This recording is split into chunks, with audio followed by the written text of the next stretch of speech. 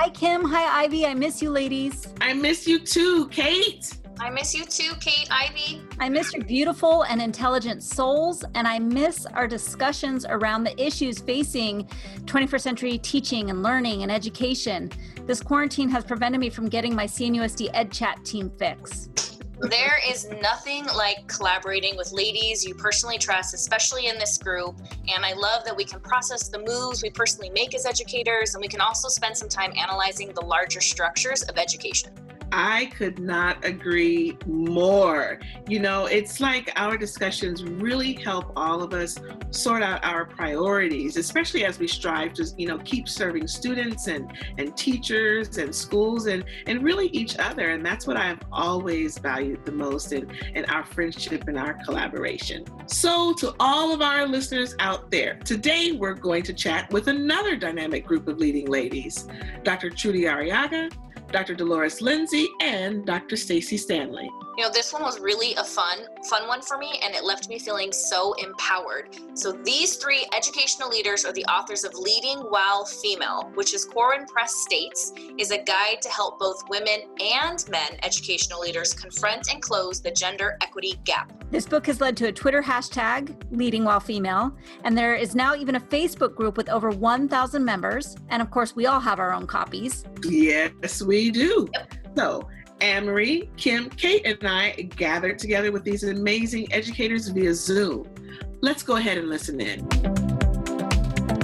If you wouldn't mind giving us a little background, your educational background, and how actually, I'm curious of how you all came together to form this dynamic trio that you are. Thank you so much for having us. I'm Trudy Arriaga, and I come to you from Ventura, California.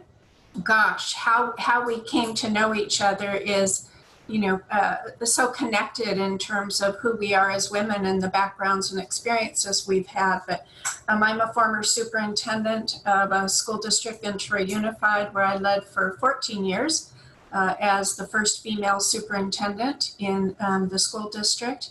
And prior to that, held many seats within a local K through 12 district, from teacher to paraeducator to principal to director, and then ultimately the superintendent.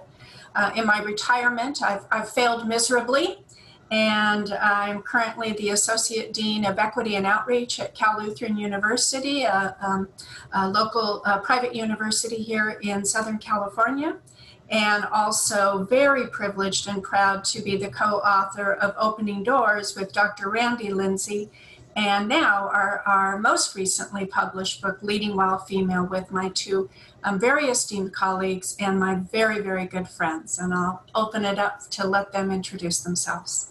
Well, my name is Dr. Stacey Stanley, and I come to you from Minneapolis, Minnesota, from the Twin Cities.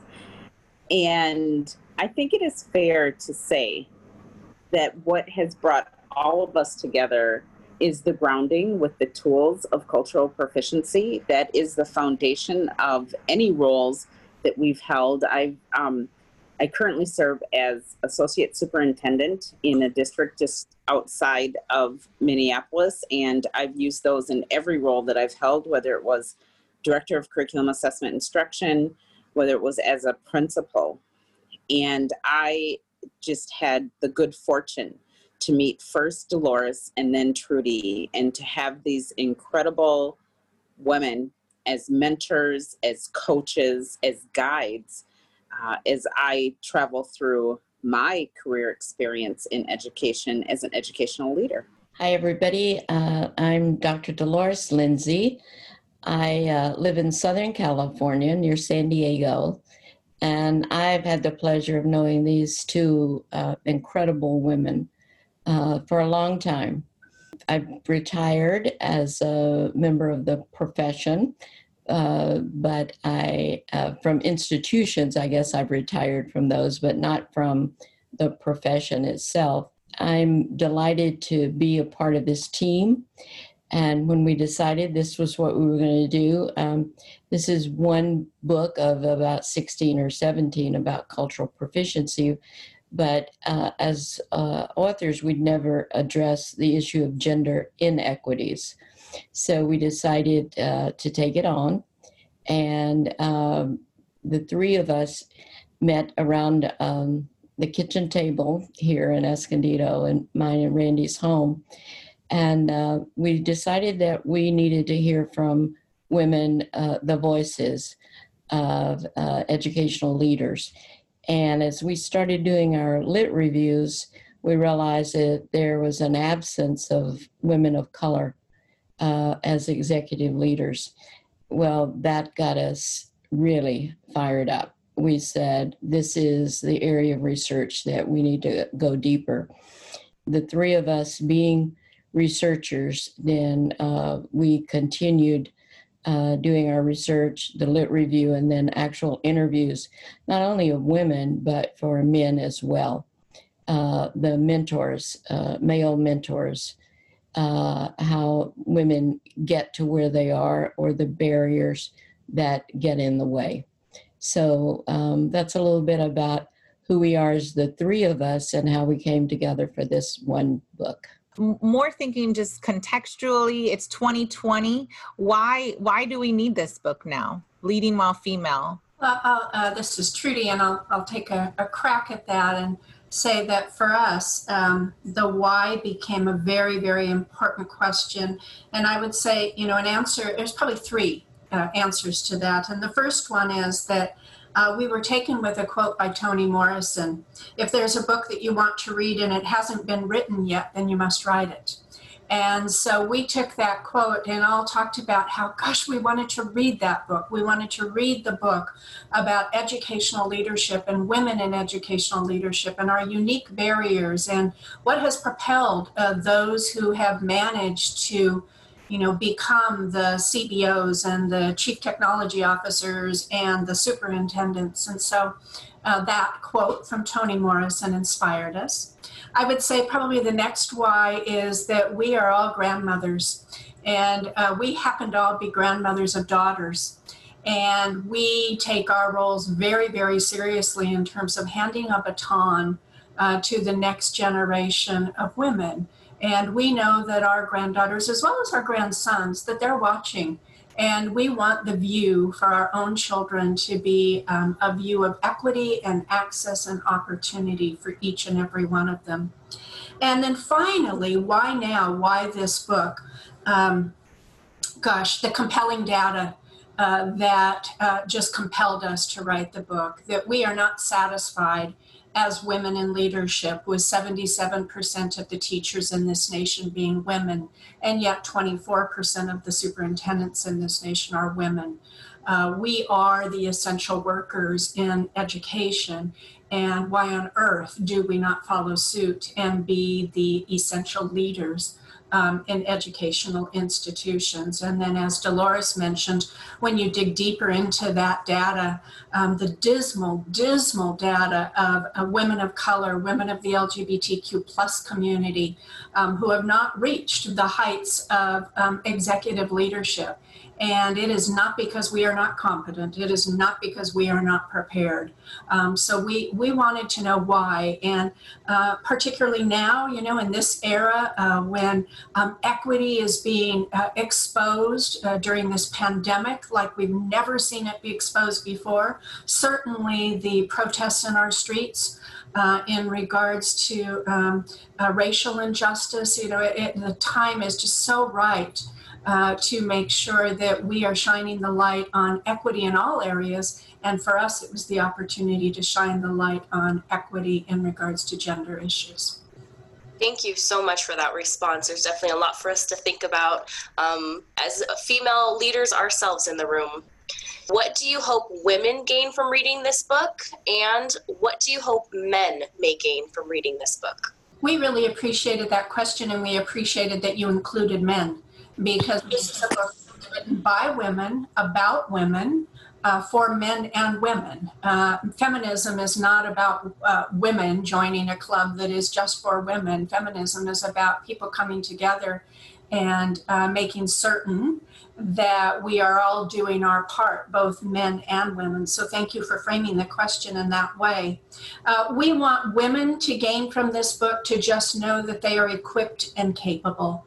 and that that moving forward is not something that they have to do alone, that as women in their circles, that we will mentor, we will guide, we will network to make sure that the next generation of women, have a baton held to them as they're running the next lap. And so there's just so much that we wanted women to know. We also wanted women to know that they are not alone in their experiences, and the experiences are not the experiences of their grandmothers in terms of inequities. Those are experiences that exist in our institutions today. We want women to know of their very unique contributions that they bring to the table, and we want women to know we don't want a seat at the table, we want a voice at the table. We want our own table, to make sure that we are in positions where we have a voice, an important voice within the organization. So there's so much that we want women to know, and here's what we want men to know. We want men to know that we need them. We need men as our allies. We need men to mentor us as well and to network with us. We need men to understand that there are support factors that we have identified in our research that they themselves can do or lead that will assist us to change the data of women in executive leadership and education. So again, this book is written for men and women, and we believe that if you dive deep into the information in the book and look at the barriers and the support factors, that you can change organizations, and you can certainly change the trajectory of the lives of women. You talk about pitfalls, pipelines, and pathways throughout the book. Can you explain each of these terms to our listeners? This is Stacy.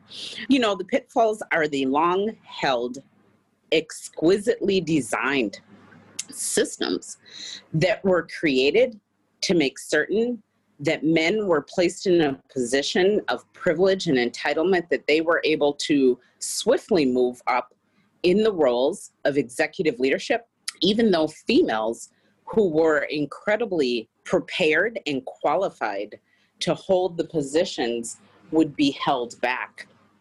And so I always like to tell the story about the role of the secretary. And you might find this pretty interesting because, we wouldn't necessarily see the role of a secretary as an important role. And in the 20s and 30s, secretaries that role was mostly held by men. It was considered a distinguished role. It was a role, it's where the roles of like Secretary of State, Secretary of Defense came from. And it was esteemed. That individual had a lot of privilege, had a lot of influence, and often moved up into higher roles within an organization. Somewhere around the 40s and 50s, women started to hold the role of secretary. Suddenly, it was not a role that was designed to actually help the female to move up into the organization of executive roles. That is an example of a pitfall. That is something that was exquisitely designed to make certain that females would not move up within an organization. Now, pipelines are places of influence. That is where the doors are opened. That is where we move from exquisitely designed systems of privilege to intentionally designed systems that are setting females up to be successful. Whether that includes the intentional pairing of mentors, making certain that females have sponsors. So not just the individual that can build the capacity and coach, but the individual that is going to get on the phone, that is going to write the letter, that is going to strongly advocate for that female to move into that executive role, to move into that C-suite. Pathways, I think, are the most powerful, quite honestly, because oftentimes, even if we have the pipeline to get there, those pipelines take us on detours sometimes. They don't put us in the position where we are working on projects or we're getting experiences that are truly preparing us for, in our case, in the field of education, the superintendency. Without those pathways, it can take us longer to move into the role of superintendency than it would our male counterparts. You know, Dr. Stanley, I do find it highly interesting what you're saying as far as how the role of secretary holds different connotations from what it once did, you know, in the past, and find that in many situations, especially as far as how society is looking at certain roles and how those roles are perceived. And interestingly enough, when we look at the history of K-12 public education and the role of teacher, and how the role of teacher is primarily a female role now, the connotations and that are attached to that are far different from what they were, you know, in the past. Highly interesting, among many other adjectives that I could use to describe that. But with that said, I'm wondering, and I'm sure our listeners would really want to know, what were some of the most interesting or profound findings that you uncovered in your research, in addition to what you just simply stated, you know, around the word secretary? The most fascinating aspect of our research was bringing together what we thought would be maybe 20 women on a Saturday to dialogue about their experiences and moving into leadership roles. And it expanded to well over 30 women who came to share their experiences. This group was incredibly diverse in experience, diverse in when they entered the profession. I mean, I think that there was a good 3 decades worth. So folks who had been in the profession for 20, 30 years, folks who are entering into their leadership roles. One of the most profound things that we found is that we would hear from a female leader who was towards the end of her, let's say, K-12 leadership experience. She may have been moving on to, higher ed or something like that. And she would talk about the experiences that she had, the barriers that she experienced. And right after that, an individual who was early in their career, maybe just starting the principalship, would say, that just happened to me last year. And so that let us know we have come some way, not necessarily a long way. Those same experiences and barriers are there for the individuals who are early in their career. Another thing that we found is that women are mentored. Women, we have that individual that is going to coach us, that is going to be a cheerleader for us. We are not sponsored. We do not have someone who is picking up the phone and saying, you need to hire her. She has this skill or that skill that your organization needs. Men, they have sponsors. Too often, someone is going to pick up the phone for them and say, you need to hire him right now. This is what he can bring to your organization. The other thing that we found is sometimes as we women move up within the organization, we can become barriers ourselves for women, barriers in the promotion of women. It is that strange experience of finally making it to the position and then coveting that position so much that we're not going to share it with another individual. And so along the way, we found that number one, we have to start tapping one another on the shoulder. We can continue to mentor. We must begin to sponsor. I tell a story of a few months ago, I had an opening for an associate principal, and I received an incredible email from a male sponsoring another male. And the email said, I implore you to hire this individual. Now, what was fascinating is that individual is incredibly skilled and pretty early on in his career. We need more women to do that.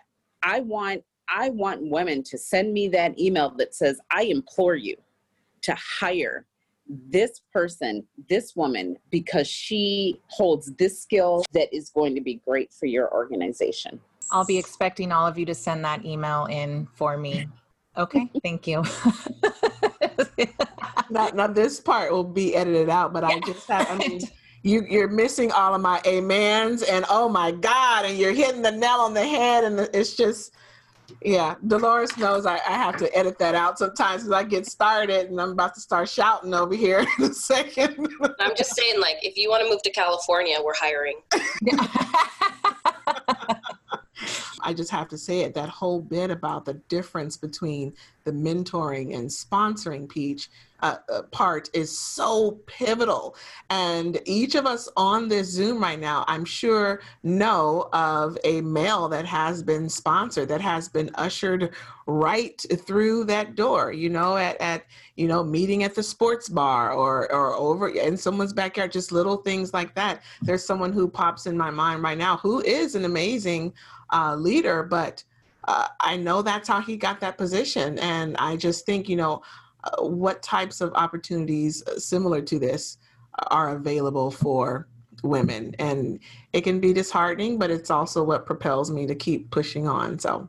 Mm-hmm. Absolutely. I do want to say, just to chime in about the sponsorship versus mentorship, I've never thought about it like that. And throughout the book, you give a lot of definitions, and I know we'll talk about that, but the clarity of, or the nuance between the two, because I also think that's a reflective piece for everyone, because I wonder, men and women that think, I'm a mentor, I am this advocate, I am this ally, but just making that distinct, just because you're spending time and you're coaching someone, have you taken it to that necessary next level of reaching out and sending those emails or making those phone calls? I think that's really something for all of us to think about when we reflect on how supportive are we really in the promotion of others who are just as capable, or if not more than we are.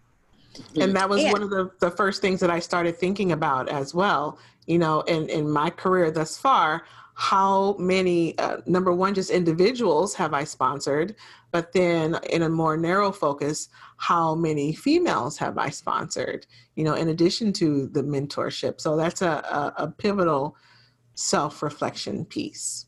Men, they are not afraid of asking for that sponsor. Females, we're typically not going to call somebody up and say, I see this superintendency over there. Can you go ahead and let them know about my skill set? Men will do that. And so we also have to be comfortable with declaring the relationship that we want, whether we want a mentor or whether we are looking for a sponsor or whether we're looking for a both and. So the beginning of this book really talks about some of the assumptions you hold as authors, in addition to a variety of terms that you defined for the reader. What we were hoping you'd share more about was your reasoning behind including your assumptions, and also why you included some of these particular definitions. This is Dolores. We spent quite a bit of time about whose definitions did we want to use? What do we mean by intersectionality? What do we mean by gender equity, gender inequity? And then we finally decided we better decide on why we're writing this book. I've co-authored with many different authors, and we end up writing 2 or 3 different books. And we have to then pull back and say, what's this book about for each of us, and then how do we get one book out of it?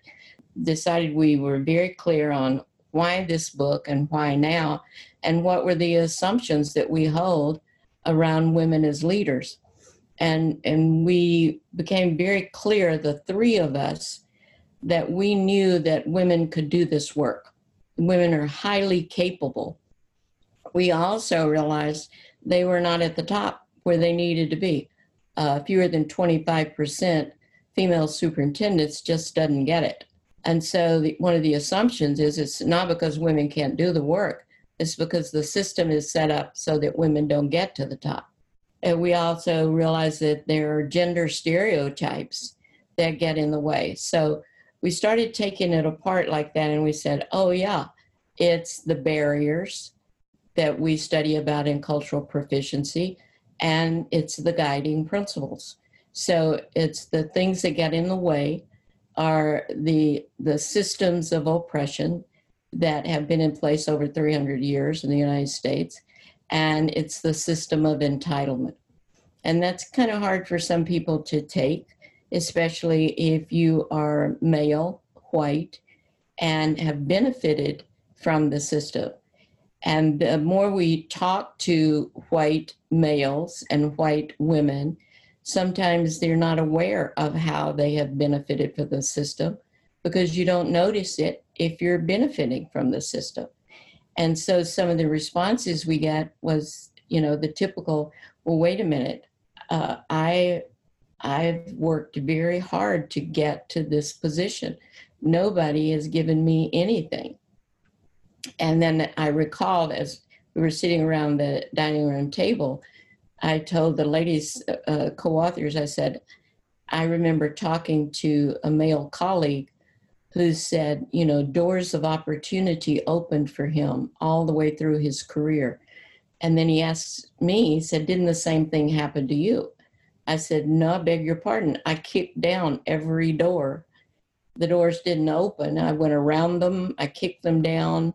I chose another door because they didn't open easily for me. As we interviewed women and women of color, those doors didn't open easily because the system is designed to keep the doors closed or open easily for certain people. So we had to be very clear about what our assumptions were about writing this book because we had to stay on target. And we had to stay on target about who the system serves well.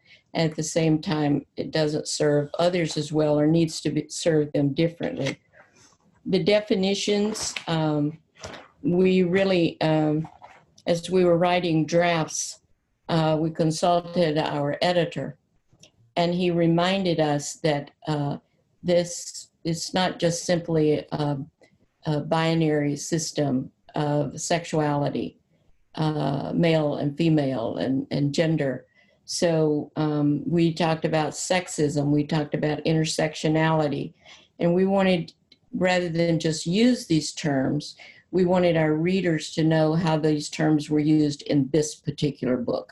Terms can be used different ways in different contexts. So we took a section right in the front of the book to share with the reader very clearly, these are definitions as they are used in this particular book, in this context. And as a reader, I just want to say that I think it was so important, the definitions that you had, and there were many of just these, the benevolent sexism, the hostile sexism. And so reading these definitions was helpful just as a reader to know what you really were trying to say as an author. And I did make a connection, and I think it's really important now, and it's made me reflect as I get into conversations with people, particularly my poor husband, because I'm always like, stop. What do you mean when you say this? Mm-hmm. Because what I mean is this. Are we talking about the same thing or are we not? And Dr. Kendi does it in How to Be an Anti-Racist too. He has a whole chapter on definitions. Robin DiAngelo, she talks about even the definition of when you say the word racist. What is this?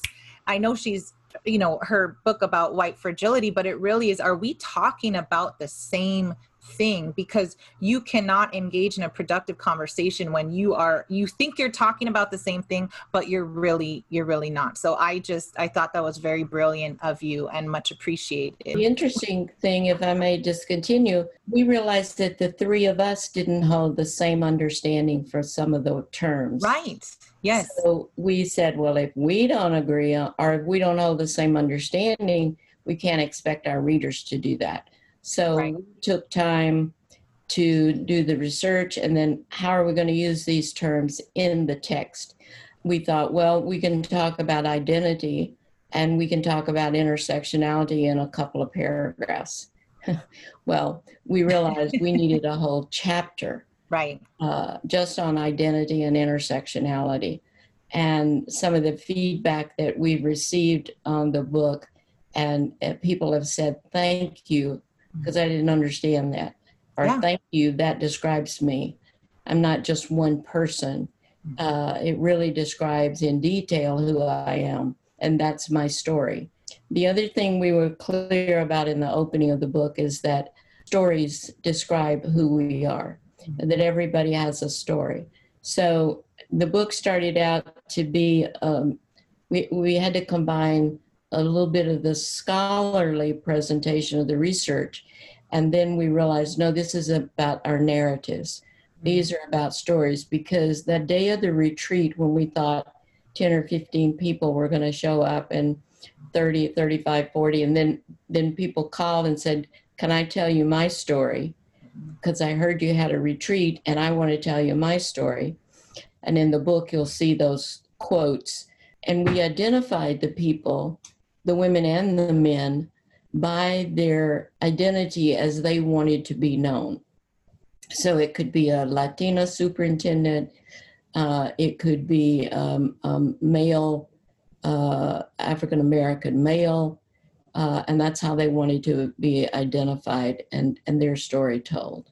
Well, and in the end of the book too, just when people do purchase your book and read it, at the end, there's that beautiful culmination of all the stories, I'm assuming from the retreat, right? The I Am From poem. Our co-author, Trudy, for bringing that strategy, that I Am From story to us, and we were able to do it that day at the retreat. And then we've had people send us a note and say, would you send me that format so that we can do it at our retreat?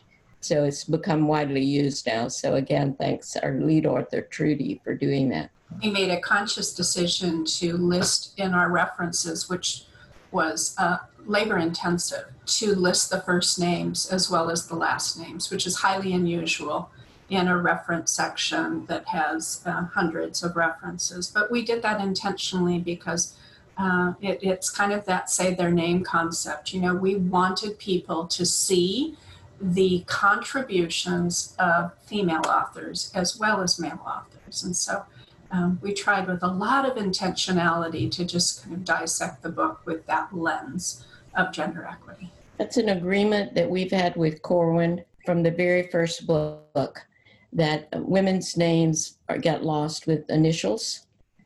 And I don't know if you remember that often slave narratives or women would publish books early on and they would use men's names because women were not often published. And so they would use men's names so that their books could be published or their stories could be published. So we wanted to make sure that at least the female sounding name, if you would be visible.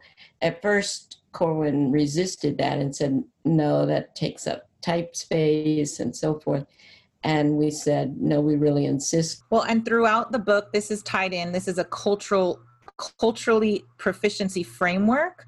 Can you explain how you use the framework, how it applies to this examination of gender equity? And then as Dolores, I got this from you, but you always say equity or inequity. How does the cultural proficiency framework tie into this? Well, as we started our research, we knew it was going to be about equity. Then all of a sudden it was about inequity. You can't write an equity plan until you see where the inequities are. Because there were so few female superintendents across the nation, it became about gender equity. So the response to that is culturally proficient behaviors. And there are 4 tools for cultural proficiency, but the 2 tools that became obvious to us, the barriers that got in the way and the support factors that help leaders overcome those barriers. And those support factors ended up being the guiding principles, that you really had to believe that women could do the work. You really had to believe that there's such a thing as culture, organizational culture. You cannot not have culture. And everybody you bring your culture with you, and then organizations have culture. The best way to describe it is you ask somebody, why do you do things this way in your organization or your school? And their answer is, because we've always done it that way. Right. That's the power of organizational culture. If you want to know what organizational culture is, ask the person most recently hired, and they will tell you what the organizational culture is. So all the 9 guiding principles of cultural proficiency, as we looked at our data, those were the things that helped the leaders overcome the barriers. And so we asked the question, what got in your way? and what helped you overcome those barriers. And then the more we examine the literature, we saw the same barriers. Okay, so for this next one, I have my pen and paper ready. So what is your advice to aspiring female leaders? When we thought about aspiring female leaders, we thought about aspiring female leaders in every aspect of the organization. Just that concept of the assistant principal, the concept of the principal, the director, the superintendent. And the first one was what we started our conversation with today is, what's your why? Know your why. Why is it that you want to be? Make sure that you're very, very clear in terms of what you're looking for and why you want to do the work and what difference you'll make. And the next one is the obvious, is of course to prepare ourselves well. But what we found in our research is that we are well prepared. We have the competence, but we lack the confidence. We also found that men were just the opposite. And I don't mean to say this in a disparaging way, but here's the reality, is that a man is much more likely to say, sure, I'll put my name in the hat and apply for that job, even though I don't really have the competence yet, but I have the confidence and I don't mean to insinuate that our male colleagues are not competent, but I do mean to say that our research showed that males are much more likely to jump, where females say, I need 2 more years, I really should do this first, I should, oh gosh, I don't know that I could handle the budget aspect. So that would be the next word of advice we have for emerging leaders is you have the competence. Just now, find that confidence within you. And I mentioned that I'm an associate dean at the university level, and our Masters of Ed Leadership and our doctoral program in Ed Leadership are filled with women. 80% of the classes are filled with women in educational leadership in the Graduate School of Education, and I know we are not unique. We have the competence. We have prepared ourselves well. So move forward, have the confidence. The others that we've already talked about is making sure you locate a mentor, making sure that you find someone that you have the confidence again to say, will you sponsor me? Will you be that person who talks about me to others? Will you be that person who shepherds me, who opened doors for me, who speaks on my behalf, will you be that person? And then also, will you be, that person that you want as your mentor, that will be that person at the end of the day that you can call and say, oh my gosh, what would you do? And those are 2 different concepts. And for the emerging leader, we say, locate your mentor, locate your sponsor, and make sure that within that sponsorship and mentorship that you find females, because there are some unique attributes in terms of who we are as leaders. Another one is dress the part, but suit yourself. We say numerous times throughout the book in various ways, you do not need to become a man to be a strong leader. You do not need to wear a suit. You do not need to be a little tougher. You do not need not to wear your heart on your sleeve. Be who you are. That being a female can be your greatest strength. Don't confuse that. I remember in my career a couple times someone said, oh my gosh, I heard you cried today. And I turned to that person and said, thank you. Yeah, I did cry today. Don't confuse my greatest strength as a weakness. My greatest strength is who I am. And I identify as a woman. And my greatest strength is one that comes from my own unique experiences. We heard many of our colleagues say that they were told, you really have to act more like a man, do this to get the job. But it was always act more like a man. And we're saying, no, it's just the opposite. Suit yourself, dress the part, suit yourself, and be who you are.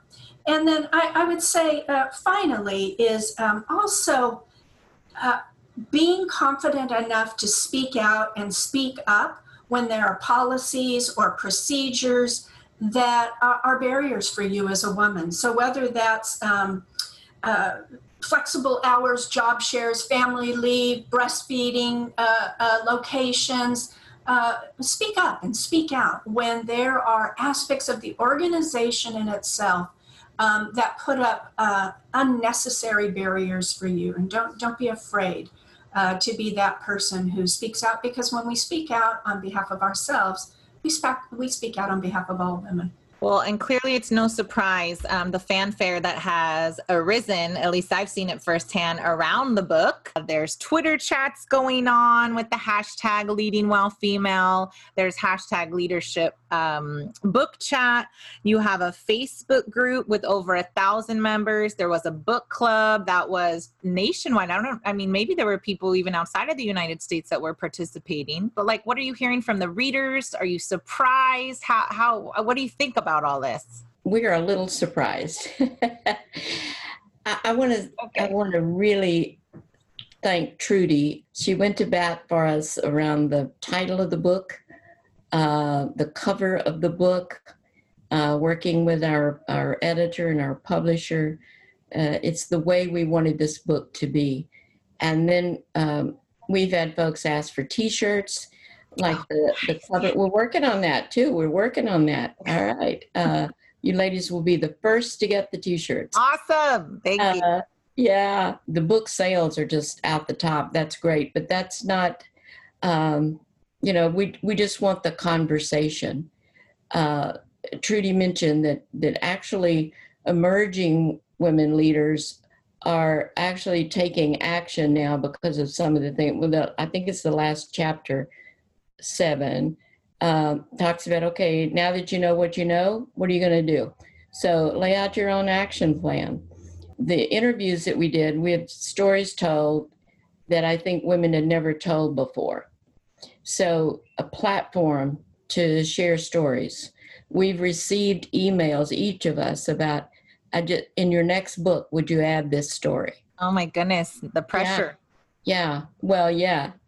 But and hiring practices that are changing because women are saying, I was asked a question that was not asked of the men candidates. Now that, first of all, it's illegal, but they didn't realize that it was inappropriate and illegal until they read the book. I told a story that happened to me 40 years ago as an aspiring administrator. And I told that story in a workshop about a year ago, and I apologized. I said, I know this is really an outdated story, but it's my story. So when I finished with the workshop, a young woman from the group came up and whispered to me, Dr. Lindsay, please don't stop telling your stories. Because last week, my principal said to me, and she's an assistant principal, my principal said to me, if you expect to be a principal in this district, you're going to have to start acting more like a man. So the stories continue over generations. Our hope around this book, as much activity as it's getting, is that it will interrupt the system enough that more than 24% of the women superintendents, it'll increase to 27. Again, we'd been to 27. Now we're back down to 24. That the data will show us over the next several years that we are up to 50%, maybe even more. I think that's a really critical concept that we didn't talk about, is that we are backsliding for the first time in our research in decades. We went from 2% to 6% to when I became a superintendent in the year 2000, we were at 16%, and then we were at 27%. And then in the last couple of years, we have, for the first time, we're backsliding to 24%. And, I think that could be a segment in itself in terms of why would that be? Why on earth in the year 2020 are we as women going backwards rather than forwards? And I think just in regards to your response about the book, we've heard from women, particularly who say, gosh, I'm moving districts now. I realized that, that this is not the match for me. I spoke up for the first time. I brought someone with me to negotiate my contract because I know that that's an aspect of who I am that, you know, I don't yet have the confidence. Or I tapped another woman on the shoulder and she got the job. We actually changed policies about job sharing, recognizing that when you say no job sharing, that doesn't impact men, that impacts women. It's just so elating for us to hear that policies and procedures and practices and behaviors are actually changing. But I think perhaps the one comment that I heard that was one of the most heartfelt comments, and a comment that filled me with gratitude that we wrote the book, was from a young woman, and she was a woman of color. And she wrote a message and said, I just finished the book and I felt like throughout the entire book that you were writing about my life. And that, you know, that moved me so emotionally in terms of recognizing that we hit the mark on writing a book that people could absolutely find themselves. And whether you are a Black woman, whether you are a young woman emerging into your career, whether you are you know, you're 50 and why now, or whether you are a woman of the LGBTQ plus community, whoever you are, that was our goal, is that you'd find yourself there and you'd find your stories there. And from those stories that you would move us all forward towards gender equity. So at the end, we have this segment that we call Tomorrow, This Week, and This Month. And with so many changes, you know, occurring in 21st century education and learning, what advice can you give to teachers or families, and in this case, also female leaders specifically, about things to try tomorrow, things to try this week, and also things to try this month? These are extraordinary times. And teachers, predominantly women doing the work, are being asked to step outside of their comfort zone in their teaching and going into the classrooms and helping to take care of other individuals' children while they are actually sending their children to school themselves. And they're worried. There are a lot of anxieties there. I think as female leaders, we are incredibly positioned to really show the compassion for that experience, to really look for the leadership that is rising up in our teachers, predominantly female, and to take advantage of that. You know, I'd say tomorrow in Minnesota schools, teachers start to come back on Monday. And I'd say for tomorrow, really thinking about what are you going to do? How are you going to support those moms, those aunts, those grandmothers that are coming back into a space where they're afraid? How are you going to encourage them? How are you going to help lift them up, help them to see the leadership skills that they have, the courage that they have? I say this week, really contemplate about your own leadership skills and what has gotten you to this point and how you can use that to lead through and in a pandemic. And I'd say this month, take time for yourselves. This is a hard time to be a leader in education. You know, I will use a little sports adage here to say that we really are just in the first inning, and you have to take your time to take care of yourself. Your family needs you, your students, your staff, your colleagues, they need you. And so you have to take time to think about ways to take care of yourself so that you can stay in the game for the long haul. For women and for families, I think if we can direct our conversations around language. What language do we use in describing women today? I don't want to talk about politics, but I'll talk about politics. Women in national leadership roles, how are they described, and how do they describe themselves? So I just would advise us all to be good listeners, because our granddaughters, our daughters are listening, but they're going to listen harder, and they're going to shape the language for their children, as well as teachers shaping the language men and women. And so pronouns are changing, descriptions of how we identify ourselves. We are more open in our conversations than ever before about identifying self. So I think for tomorrow, let's examine that language, his and her and they. And let's spend time with our children to describe the why language is shifting today. And language around equity. What's the difference in equity and what's the difference in equality? And when people say, yes, things should be equal, but what does that mean about equity? My husband, Randy, has a way of describing that equal means that all children have shoes, if we talk about schools. Equity means that all children have shoes that fit. And he says he didn't come up with that idea. He read it somewhere, but we can't find who to attribute that to. But the difference in being equal and being equitable in our schools. Let's, this week, let's just pay attention to media. How are women described in the media? Movies, music, social media. I love some of the memes that occur around women. I don't like some of the others. But let's just pay attention. Let's watch. Let's listen.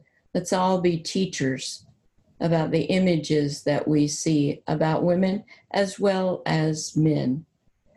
And then let's talk about the future this month around the job market for the future. Some children's educations have been put on hold. There's no lost learning. You don't lose learning. You may need to tweak it and adjust it a little bit. But let's talk about, as educators, it's not so much about what do you want to be when you grow up. It's what do you want to learn? And what do you want to teach others? And so one of my granddaughters is in technology. She didn't start out that way. And she just wanted to learn more about computers. Another granddaughter said, I want to be a doctor. That was when she was in the 7th grade. And now she's studying world languages as a senior in college. She said, I want to study more about people around the world. But start asking when they're in the 1st grade and the 5th grade and the 10th grade and in college, what do you want to know more about? And who do you want to be in the world? And so it's about asking questions where people have to think a little bit more. Open-ended questions. Where do you want to go? Who do you want to be? Who are you? And why? And just listen to the language. In this book, we realize that there's language already used that shape boys and girls, separating them as girls as pretty, girls as beautiful, girls as cute, boys as smart, boys as strong leaders, girls as caretakers. Let's just continue to listen and help shape the leaders of the future through the language of today. As I think about, what to do tomorrow, what to do, it all blends in regards to being advocates for other women. There's a concept in the book that says when a woman's crown is crooked, adjust it without telling her. It's supporting each other as women. That concept of tapping each other on the shoulder and saying, you know what, you'd be great. Have you ever thought of this? And then when that woman says, oh no, I'm going to be 50, how can I be a superintendent? I'm going to be 50 soon. You're going to be 50 anyways. Be the superintendent at 50. So just that constant encouragement of others. And when I think about my career, just those taps on the shoulder made all the difference. It was the confidence that someone else had in me that I didn't see in myself. And sometimes that's all it takes. And what we found in our research is that most of the women were mentored by men, and that's fantastic. We need our male colleagues and friends and family members to absolutely be our mentors, but we also need the unique contributions of women to sponsor us, to mentor us, to tap us on the shoulder, to reach their hand out and say, come on up, I've got you. And so that would just be my kind of overall concept of what can we do right now? What can we do right now? And the language issue was already discussed, but I'd say right now, in regards to nationally, I don't believe in kicking people out. I believe in kicking people back in, but I think that requires calling people out. Last night I was on Facebook and an acquaintance called one of our female political figures, or the leaders of this nation, ugly inside and out. And I thought, how dare us as women call another woman ugly inside and out. I don't care whether you agree with someone politically. That is not the issue. And, I sat with that for a minute and, did the mind my own business, be polite, be reasonable. No. I'm going to call that one out. And I ended my message with our children are watching. Our children are watching. And if we as women are calling other women, and I don't care whether it is the national leader of this nation or the person next door, if we are calling other women ugly inside and out, what on earth are we teaching our children? And so those are just concepts that come to mind in terms of what can we do tomorrow and the next day, and frankly, forevermore. Well, we find you three women phenomenal and fascinating, and this is a lot to process and think about. And so I do think the conversation will carry on, and we are just so privileged to have been able to sit down and take a moment and speak with you three. And so thank you so much. And not just thank you for joining us today. And I know you guys have heard this from many people, and we want to add our thanks, but thank you for writing this, because it is something that we all need. And what we are praying, what we are believing and holding fast in is that this is a step towards progress, even in just spurring a lot of us. When I say us, I say, women who are leading, who are attempting to lead, who are in the process of leading, who are emerging leaders, to keep pushing it forward and be able to tell our stories and really know that we're not alone in this. Yeah. Because I think that, when I can speak about for myself, when you encounter certain situations, you're like, am I going crazy? Did this really happen? And I'm blessed to have some really great thought partners, and they're sitting here with us on this podcast. And sometimes I go like, did that really happen? Am I, thinking, is it just me, or did X, Y, and Z just happen? So those stories, thank you for listening, and thank you for sharing those. Well, I will share a story. We were doing a workshop at a large conference in San Diego, and the room was beginning to fill up with women. Mm-hmm. And I walked toward the back of the room, which was the front of the room, to greet folks as they were coming in. And a young man stopped at the front door, and he took a step or two. And I said, "Good afternoon, how are you?" And he said, "Is this for women only?" And I said, "Not at all." I said, "As a matter of fact, we invite you, we encourage you, we need you." And he said, "Okay, let me go get my buddies." So it's like he was sent as an advanced man to see. And he brought a superintendent, a director of HR, and a friend from another district. And in that workshop of 50 women, there were 4 men. And we got a nice applause. But one of the men at the end of the workshop said, "I hope other men know what a valuable book and what a valuable workshop this is. We need more men involved." And so then the women in the room applauded him. We say early on in the book that this is not a male bashing book. We also acknowledge that this is a male dominated system right now, and that it's not about breaking a glass ceiling. That ceiling feels like a concrete ceiling.